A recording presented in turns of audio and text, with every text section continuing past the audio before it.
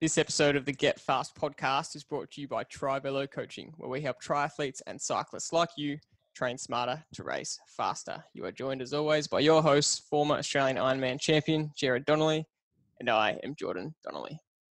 In this episode, it is a bit of a random episode because we've been having some great conversations over the last few weeks, getting some great questions from mostly Trivelo athletes.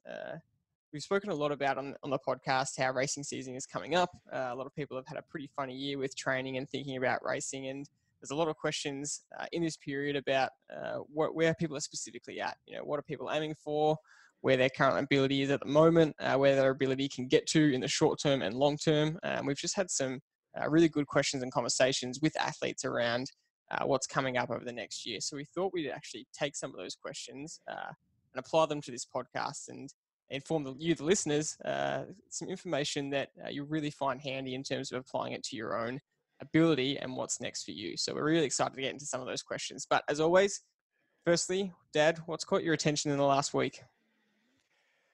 Great question, Jord. It's probably a little bit out of date, but the finish to the Giro was incredible, and I really was so excited about talking about it last week, and I've had to hold on to all of my thoughts until this week, and of course now the Welter is on, and that's got its own highs and lows, and good rides and bad rides happening, but the Giro is what caught my attention. And who would have ever predicted that two second-tier riders in the biggest teams of Jumbo-Visma and Ineos would be challenging. Ineos, yeah. Sorry, what did I say? Jumbo-Visma, which is what we're used to seeing, yep. Roglic and Van Aert and stuff. But yeah, it was somewhere. That's right. Yeah. Vying for the Grand Tour victory, and you know, Geraint Thomas was the main rider for Ineos, and Kelderman was the main rider for Sunweb, and yet the next level riders, you know, were separated by a second or two coming into the last time trial. So there's so many things about that whole scenario that, yeah, that's what caught my eye. Yeah, the Jai Hindley story was incredible. I personally had never heard of him until the Giro. He's been a young gung Aussie, obviously, on a pro team, and a lot of other people in the cycling world would have heard of him. But when I was watching the start of the Giro, in the first week, he was in the top 10 after the first few climbs. I thought, gee, I don't know who this Jai Hindley guy is. As an Aussie, I thought it was great that he's in the top 10. And I went and looked him up on Instagram, and he had like 3,000 followers or something on Instagram, and just said pro team Sunweb. You know, there wasn't much information about him online. And then the second week in the hills, he was still there. And then the next minute, he was coming third. And the last week, he got himself into the Maya Rosa, going into the last stage, and he had a chance to win the Tour of Italy, a Grand Tour. Pretty incredible for him. And I actually checked his Instagram after that day, and it had already blown up to about 10,000 followers on there. And I think a lot of people were going through the same experience I thought of him as well. Yeah, and look, another Aussie from Western Australia. So the Western Australians are doing well. Ben O'Connor, he had 3 sensational days in a row. He got second on one of the hill climb stages. Then the next day, he got on the break again and won. And then the third day, which is where the GC contenders were going hammer and tong, he was away in the break solo with, you know, less than a handful of kilometres to go, and he almost pulled off a third one. Except for those guys absolutely hammering. With Rowan Dennis leading the charge, he could have actually won 2 stages in a row and got second in another. So, you know, it was just an incredible performance by the 2 young Aussies, and that really caught my attention.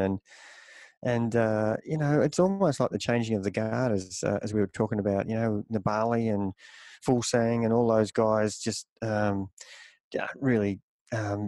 Just doing nothing in this tour. It's almost like the end of their career, and you're seeing a new wave of riders who are just not afraid to ride differently. And I was so intrigued by listening to David Brailsford, who was the instigator of Sky, the boring method of riding everybody into the ground so no one could attack. And you know, Sky won so many Grand Tours that way, and it was based on, you know, really good coaching and strategizing and Yeah, and data and knowing your numbers and riding climbs and just riding people, into the ground. And it was such a great way to win races, but it was boring as anything. People just got so sick of it. And he was excited. Like the interview they had after the guy from Ineos won, which was Tao Gegenhardt. Tao Gegenhardt, which he has a funny name, doesn't he? that is, yep. The exciting way that he ended up winning the Tour was that unpredictable, have a crack and risk everything. And it paid off dividends, and he was having a ball as the director. You could see the enjoyment in his eyes and in his comments. As the old style is boring, I think I heard him say, and this is the way of the future. And you've still got to use your numbers tactically, but not have 6 or 7 riders sitting on the front, just blowing people up one by one. Just being able to have some tactics that are different and exciting, and people want to come and watch that.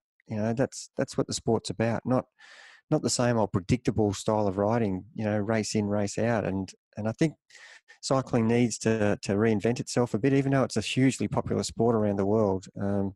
This is the future of how races should be, and they should be all individual one-day classics, in a Grand Tour. And the Giro has done that for years, I think, better than the Tour de France has done. It's such a better spectacle, even though the Tour de France has got the reputation and everybody loves the Tour. But the Giro has better races because there's so many opportunities for other people to either win stages or win the Tour. And whereas the Tour de France is a very predictable, obviously the best riders do eventually win. But the Giro, it's kind of, anybody's got an opportunity, which I love. And the Welter's the same. And I think those stages of 250 to 300K stages, they're a thing of the past. You're still going to get the same result if it's a flat sprinting stage, whether you ride 250 or you ride 150. What's the point? Just trying to get riders to be on their knees by the end of 3 weeks. So I think there's a limit to what you can do to riders, and their health and well-being is kind of more important than seeing who's the best survivor at the end. You want to see the best bike rider win rather than the person who can survive the 3 weeks. So yeah, look, the other thing I want to say was Rowan Dennis's fortunes over the years have been maligned a lot. And, he's a 3-time world champion on the time trial bike, and he pulled out of a tour last year when he was riding with Bahrain Merida, stepped off the bike the day before the time trial, which he was expected to win, and he couldn't ride the time trial for nuts in that team as compared to when he won 3 titles. And it came down to the bike, and the bike fit just didn't suit him with that team and the different bikes that they were using. And you wouldn't think it'd be that important. And it's one of those things that we've talked about many times for our triathletes and for our cyclists, that even yourself, Jordan, and your brother, you can create all sorts of injuries by having a really poor setup on the bike, and you don't get the value out of the power you're pushing in the pedals if you're not sitting well to push the right power, and if you're not aerodynamic to be slippery through the air to go faster. So there's so much in that. Even from the best time trialer in the world had a setup that basically stunk, and he couldn't ride. And that's he's changed teams again, and here he is back to the best form that he's ever been in his life, and seriously rode the whole peloton off his wheel, bar the 2, Sunweb and his own rider, his own teammate. And there was a couple of stages there where he was the best rider out of the 3 of them, except he was doing all the work. And it was fantastic to see him come back. And that's kind of one of the topics that we want to talk about today is, the fortunes of athletes, whether you're a triathlete, a runner, or a cyclist, they ebb and flow. And it's how you manage all of that determines what sort of future you have, or how enjoyable your sport is. And if you're someone who's always half empty and negative, you're not going to reap the rewards of when things go well. You've got to have a better positive outlook about everything you're doing. And there's some of the things that I've witnessed firsthand as in the professional ranks. So, it's so much more prevalent as an everyday cyclist, who's just doing it as a recreational sport. Life's too serious to be down in the dumps about having, some periods where you're not able to train consistently, and you've got injured or you've been sick. You've got to put that in perspective, and really make sure that when the opportunities come, you take them with both hands, because they can slip away very quickly, and before you know it, you're growing very old and you've missed your opportunities. Ineos did that, didn't they? They really didn't have the Tour de France that they wanted, and they came back and made the most of the Giro. Yeah, it's one of the points we made at the end of the tour, how shocking they went in the Tour de France and how disappointed they would have been. And we both said, look out, I bet you they make amends. They can either do one or two things and not really have much of a season in 2020 because everything's going against them. Like, it seems like everything's going against everybody in the world at the moment with COVID. But boy, did they turn that around. They won a record 8 stages. Ghana won 4 stages. They won the Tour. The last time they did that was when Froome in 2012 at the Tour de France, they won 7 stages and they won the Tour. So they've eclipsed their previous best Grand Tour performance. They won over a third of the stages in the Tour, which is what a comeback. That's not going away and crying in the corner. That's coming out and so showing people, we might not have done well there, but now look at us, which I really admire. Yeah, 2 things really stood out to me in the Giro. One is that it reinforced the point that you always make about whether it's a one-day race or a 3-week tour. The Giro really highlights managing your effort, because almost every year we see a different top 10 in the first week and a half to the top 10 in the second week and a half, or a massive reshuffling in that top 10 order. In the Tour de France, like you said, the best riders stay at the front the whole time, and the best rider normally ends up winning, whereas always whoever's leading in the end of week 2 is generally blows up and is 6 minutes behind at the end of week 3, because it's so hard to manage your effort in those grueling stages for 3 weeks. And we saw that again on show in that final week of the Giro, where it ended up being the 2 first and second, Jai and Tao, battling it out. But even they were on their limit on certain days.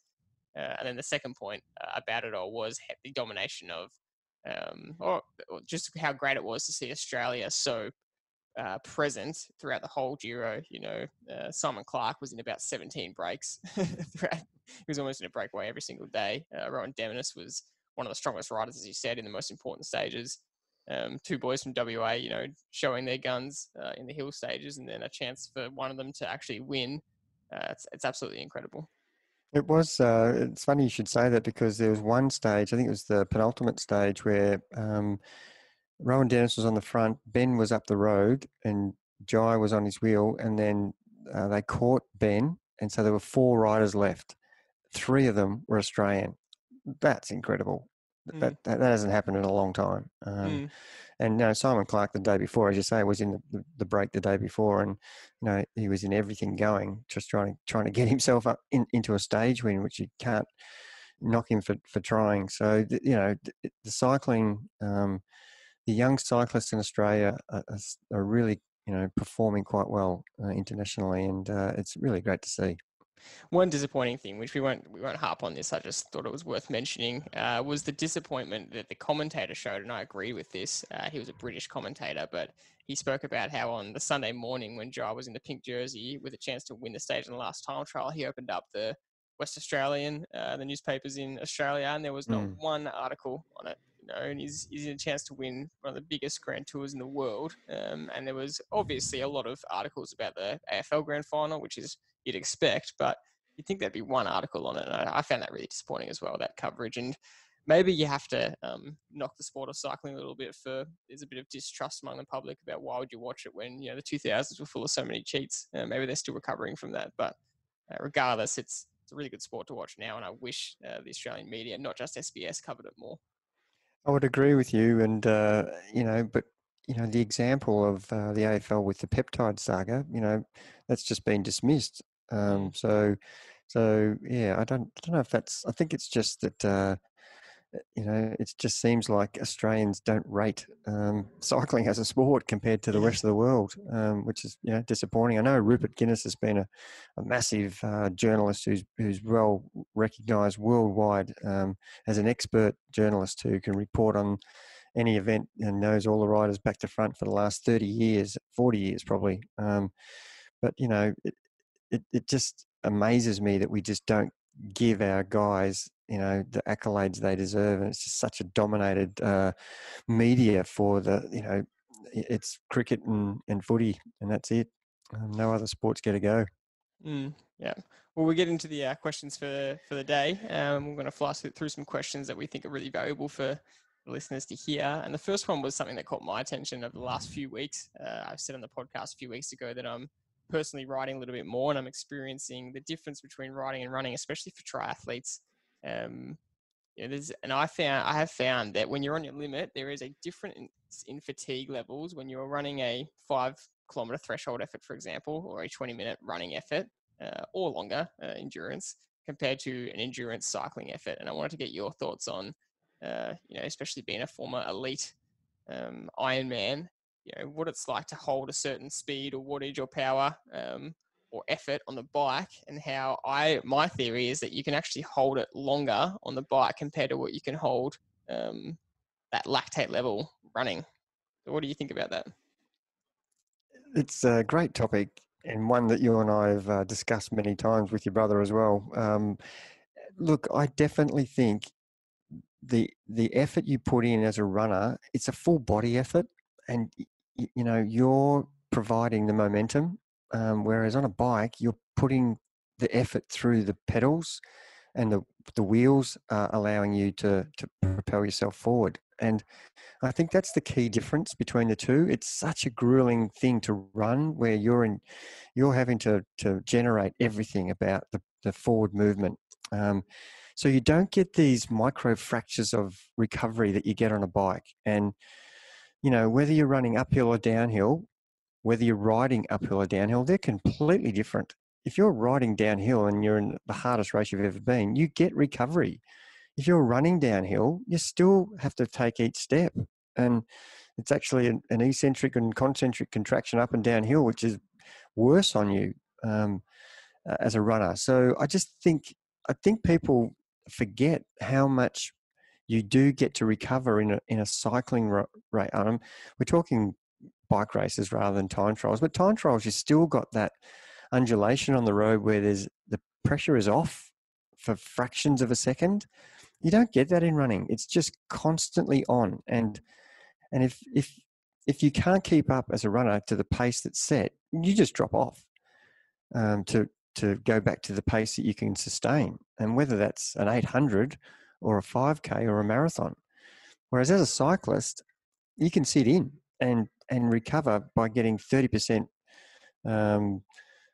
drafting, just by sitting in for 10 seconds. And most cyclists are well trained to do over efforts, under efforts, and just by giving yourself these micro fractures of a recovery, you're able to sustain efforts for longer because you're getting this recovery. The difference is on a climb. If the question you've asked me in general cycling, but if I said, let's see how you go on a climb is as close to running as possible, because on a climb, if you take the pressure off the pedals on a climb, your bike almost stops, and the momentum's gone because of the angle of the hill, and that's similar to running. So I think hill climbing closely resembles running, but general cycling, there's so many periods where you've got recovery that you don't realize, and that's the difference. And that's why you're able to. It feels like you can sustain high intensity efforts for longer, but in fact, you're not really doing that. You're having lots of little mini rests. And the example of the hill climbing shows you when it's constant pressure up the hill, and if you took a rest, your bike will slow down and the bunch will leave you. Just like it would as in a running race on a flat course or whatever the example is. As a runner, if you slow down fractionally, the pack of runners you're running with will just leave you. Does that make sense, the difference between the two?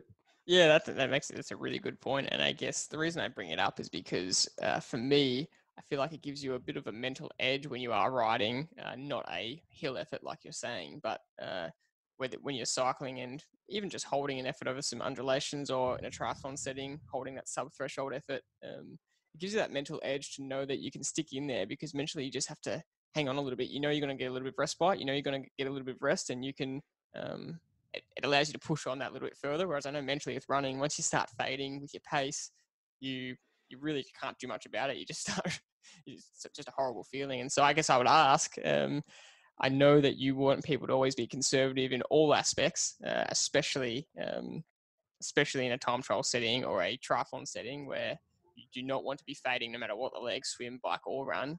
But could you say it's more important to be conservative in the run compared to the bike? Yeah, just before I answer that question, the example I want to give to what we were talking about, and you've jumped from from a lot of running in your whole 28 years of existence. It's been mainly about running, and all of a sudden you've jumped onto the bike. And as a runner, all runners develop this massive engine that they can sustain threshold because that's what they do. In all sports, you will be good at what you practice. And in running, you practice running at threshold pretty much the majority of the time. All the races are a threshold race, whether it's a 5K, a 10K, or a marathon. There's hardly any times when you're surging and relaxing and surging and relaxing. That does come into tactics a little bit in the elite level, but the majority of time in a running race, you run from A to B as fast as you can. And when runners transfer to bike riding, they are incredibly good at holding power for long periods of time. And they're normally good bike riders because they've got a great engine from all of that running. And then in a bike race, all of a sudden they're getting periods where they rest. So they recover so quick compared to bike riders. And then they can go again. And look, people who've been on our Zwift rides on a Thursday night, or have witnessed you jumping on Zwift doing a couple of races from not doing any races, and you being able to go with our best riders, because you're getting, A, you've got a great engine, but B, you're getting little rests that enable you to know, and because you're very clever at tactics already, because you've listened to tactics for the last 25 years about how to do things.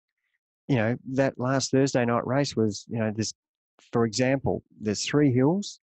You just have to hang on those 3 hills and you'll get a good opportunity to sprint at the end. You executed that way better than I did. And that's an example of understanding the tactics of racing, using your ability properly. I don't want to talk about myself, but I will say that in terms of conserving, I've listened to you say the word conserve. I would say, I don't know, tens of thousands of times throughout my whole life, especially on these podcasts. And I will say that I think I over-conserve in cycling because I've heard you say it so much. And I think I was able to perform well in those races because I was hyper-conservative and I really wasn't helping the group out very much because I was trying to over-conserve, and so it allowed me to be fresher. But yeah, I guess is that still that part 2 of the question? Yep. Is that still accurate that you can be less conservative on the bike compared to running, especially for triathletes? Yeah, and that's why I wanted to give that example before I answered the question, because that relates exactly to the question.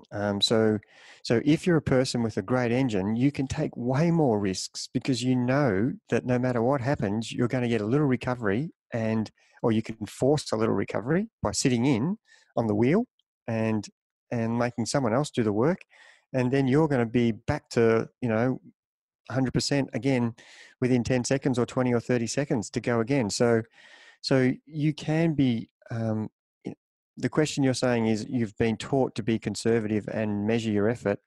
Yes, you can be more risk taker as a bike rider compared to a runner. And that's one of the things that, as triathletes, it's just not worth it. You should not be doing that. You should be measuring your effort from start to finish. And the more times you spike your efforts, the more it's going to hurt you when you come to run. Because running, if you've got any levels of fatigue, it's going to be the most excruciating experience at the end of a triathlon. Whereas, just a pure bike riding, you've got so much more opportunity to take risks because coming from that background, and that's one of the things why we talk about having the complete rider, where he's got threshold, he's got sprint, he's got endurance, he's got all these things to his armory that he can use. He's got good recovery. And if you're just a sit-on sprinter, you are just relying on one thing happening every race. And that's a really narrow way to race and very unenjoyable because you're just relying on the brake's always being brought back, and you have no say in the race except for the last 100 metres. And it's fantastic when you win. You know, the rest of the field hate you, but you know, you just want to have more fun as a bike rider than just that. So you know, the point is to bring all of the components that require in a bike race, bring that in your training, and you will have so much more fun in races. And you're the example of someone coming with a huge engine. We have plenty of real, you know, Julian Painter is a great an Olympian who's a really good bike rider, but you know, was a 5K runner at Olympic level, and he's got this massive engine, and that enables him to be such a good bike rider because he can take huge risks knowing that he'll get a recovery period and he'll be ready to go again when the next attack happens. And that's such a weapon to have as a bike rider. So yes, to answer the question, you should be taking more risks because there's so many opportunities for you to recover in a bike race. And in terms of being a more complete athlete, you often speak about how riding can complement your running and running can complement your riding, you know, vice versa. But if you are just a cyclist, and this applies to triathletes as well, you know, how do you actually become that more complete athlete, that more complete person who can hold threshold, who can do over efforts and then be able to recover, who can build that massive engine? How do you actually achieve that? Yeah, well, you need a program that's going to allow you to do some of those sessions. And, you know, there's two things here. You can be born physiologically advanced, you know, so your VO2 can, you know, the elite riders of the world, or, you know, cross-country skiers, or the elite in anything, you would say the majority of them are above 85 to 90. So if I'm a VO2 of 44 and I'm competing against someone with 85, no matter what training I do, I'm going to be up against it if it comes down to who's going to sustain threshold effort, whether it's bike riding, whether it's running, or whether it's cross-country skiing or swimming. I'm going to be up against it because they're just naturally got better engines. Does that mean I don't try? Of course not. You know, tactics come into it, especially in bike riding. You know, the person who's the best bike rider, you know, should win the race, but it doesn't always happen. As a runner, the person who's the best runner normally would win the race because tactics aren't as important. But you can still train the engine. You can get the most out of yourself, and you know, areas where you're weak, that's the areas you need to concentrate on. And if you don't have an engine, you can spend time, but it is going to take time. It's not going to happen in, you know, a 4-week block. It could possibly take 4 years to build your engine. And, you know, people might laugh at that, but that's a realistic appraisal of someone who's got no threshold ability. It just doesn't happen overnight. And, you know, I've got countless examples of athletes who we've coached who were absolute crap at time trialing, and that's a threshold event on a bike. And they're weapons as a time trialist now, but it took 4 or 5 years to get them there, and patience and consistency and all the things we talk about. So yeah, you know, to answer that question, it's definitely an advantage to have some sort of genealogy that's going to, you know, give you that head start, but it doesn't mean that they're the only ones who are going to win races. So one question that you've been getting a lot of recently is, you know, kind of based on that, it's your genealogy kind of impacts your limit, but also the programming that you do and then how long you stick to it will impact where you can get to and what your ceiling is. You get a lot of people asking you, Jared, where's my ceiling? You know, where can I get to? You know, you get a lot of questions, coach, where can you get me to? And how do you go about answering that? I know it depends on the person, but you know, what's the process you go through about considering how long someone wants to attempt it for? You know, if they want to be an endurance athlete, like you said, do you say to them it's going to be 4 years? I imagine that for a lot of people, they're thinking much more short-term goals. I want to get to this wattage by 3 months' time, or I have this race goal and I want to run this time. But, you know, should you be picking goals based on a wattage? You know, I want to get to 250 watts or for 2 hours, or I want to get to sub 12-hour Ironman.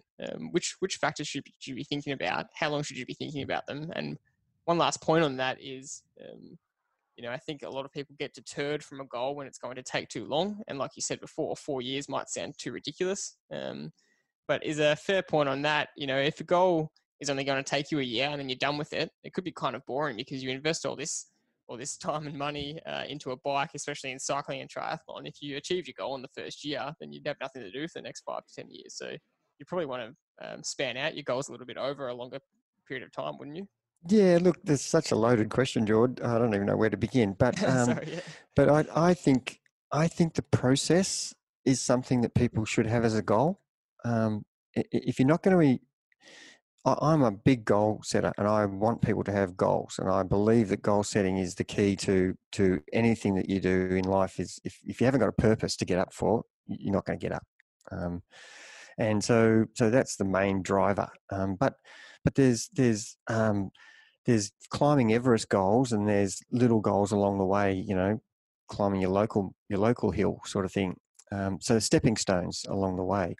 But you've got to love the process, and I think for me, if someone's coming to me and they're just wanting a short-term outcome, I've got to say it's not as inspiring to me as someone who's got big goals that might take a long time, and that's a journey then. So we're on a journey, and that's exciting to me because no matter what level you start at, there you can progress, and we've said this a lot. Thousands of athletes who come with a level, who want to go to that level, and it might take that particular person A twice as long as person B with the same goal because of their genealogy.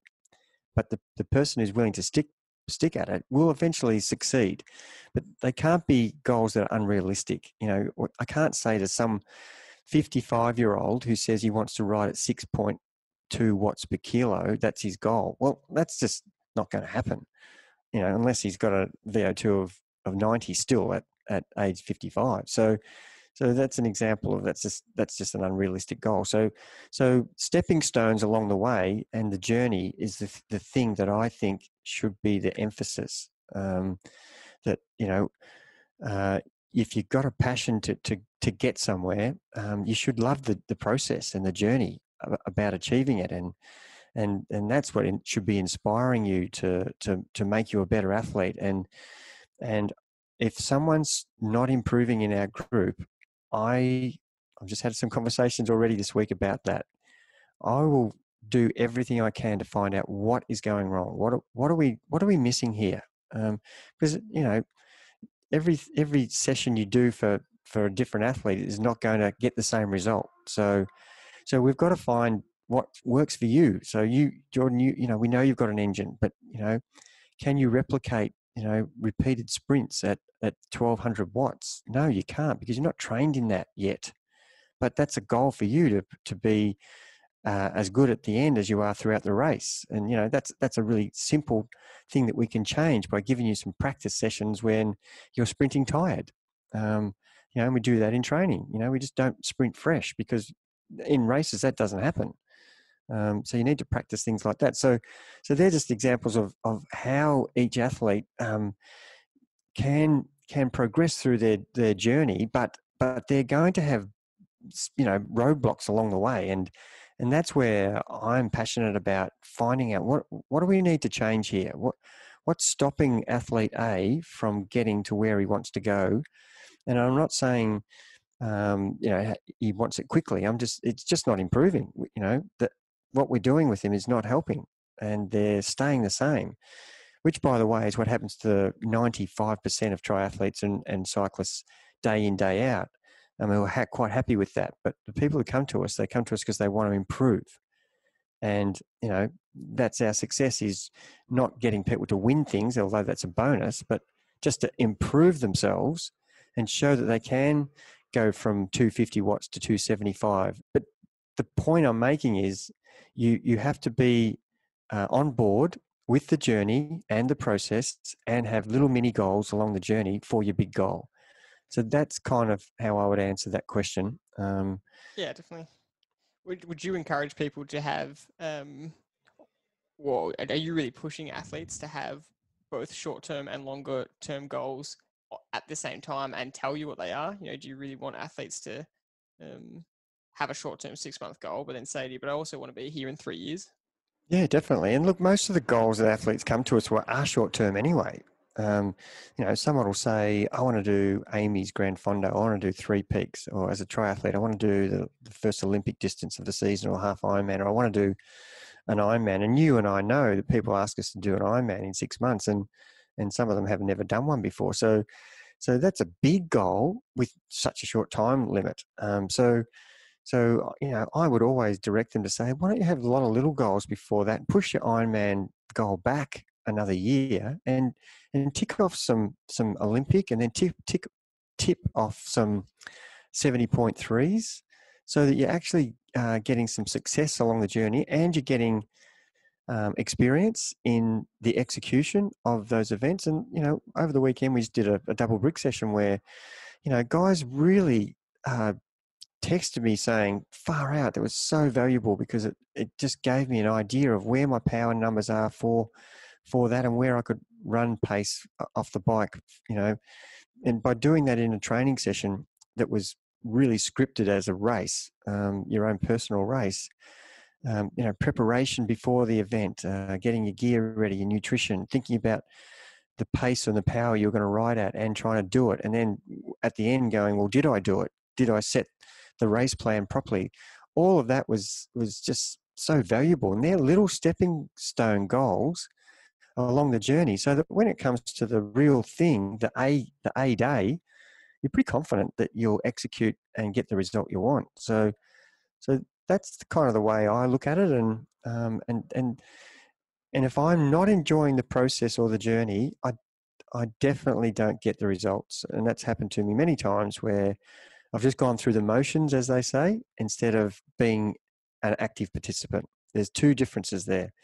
You use the criterium race. You can just be part of the bunch, rolling around an hour on a Thursday night, or you can be a player where you're dictating things, you're attacking, you're following, you're jumping. 10% of the people are dictating the race and 90% are followers. Which one do you want to be? So that's how you should be scheduling your goals and your mini goals, and the journey and the process. That's how I think that's how it should be for most athletes. And if they get that right, then I'm sure they will enjoy the experience of being just a recreational runner or swimmer or triathlete or rider, and really get the most out of themselves and their sport, and it will be enjoyable. And that takes away that negativity all the time of, I'm not improving, and things aren't going well. And this year's a classic example for that, with so many things being against everybody in the world. But you've seen people stand up and go, no, I'm going to plan something that I've got control of, which is my training. There may not be any races, but I'm going to control the controllables. And boy, our weekend experience where we did some trials outdoors for the first time was incredible to see how well. I think we had on one particular course 100% improvement on every rider who went into the time trial. They beat their previous time, which was in the middle of lockdown. And this is the first time they've been out on the road for majority of them for, sometimes 8-10 weeks. And it was a real classic example of people taking control of their own destiny. So to finish off, do you personally have 3+ year goals, 4-year goals, for where you're going to be in 3, 4, 5 years with your cycling performances? Yeah, look, definitely my goal is to stay fit and healthy. That is the number one goal that I have. And I was actually thinking about the other day. It's funny you asked that question, because we didn't discuss this. A question without notice, which I love, because every question you can have, and I might not know the answer, but for me, I was thinking about this the other day, and there's a lot of things that I've ticked off that I'm really satisfied with in what I've done with my riding and triathlon and running and all those things. But definitely my number one goal is to stay healthy and fit, because I've seen, my brother's going through incredible illness at the moment, and you just really realize how valuable every moment you've got when you're healthy is. And my goal is to stay in that shape that I can have a full and functioning life. And I just had a new granddaughter born, and you want to be around for those things. So my mental approach to that is, it sounds quite general to be healthy and fit, but but I'm not going to get out of bed because I want to be healthy and fit to go training. I definitely put races in front of myself, which will give me the health and fitness I want, but it makes me get out of bed. And without those goals, I'm more than likely to go, oh, I don't feel like it today at 6 o'clock when the alarm goes off, or 5:30. And I'm more than likely going to be less consistent. So my number one goal has always been lately to really look after my health and fitness. And the only way I can do that for myself is to put little competitive events where I detest losing more than I care to like. So it really is a driver for me to get the ultimate goal, which is to stay healthy. That's a really good way to finish. And I think that's a really important question that we could all ask ourselves, either in the short term and thinking about the long term. What's going to get you out of bed in the short term, and what's going to get you out of bed in 2, 3, 4, 5 years. That's a really good way to finish. I think we'll leave it there. Thank you very much for listening, everyone. And we'll see you on the podcast next week.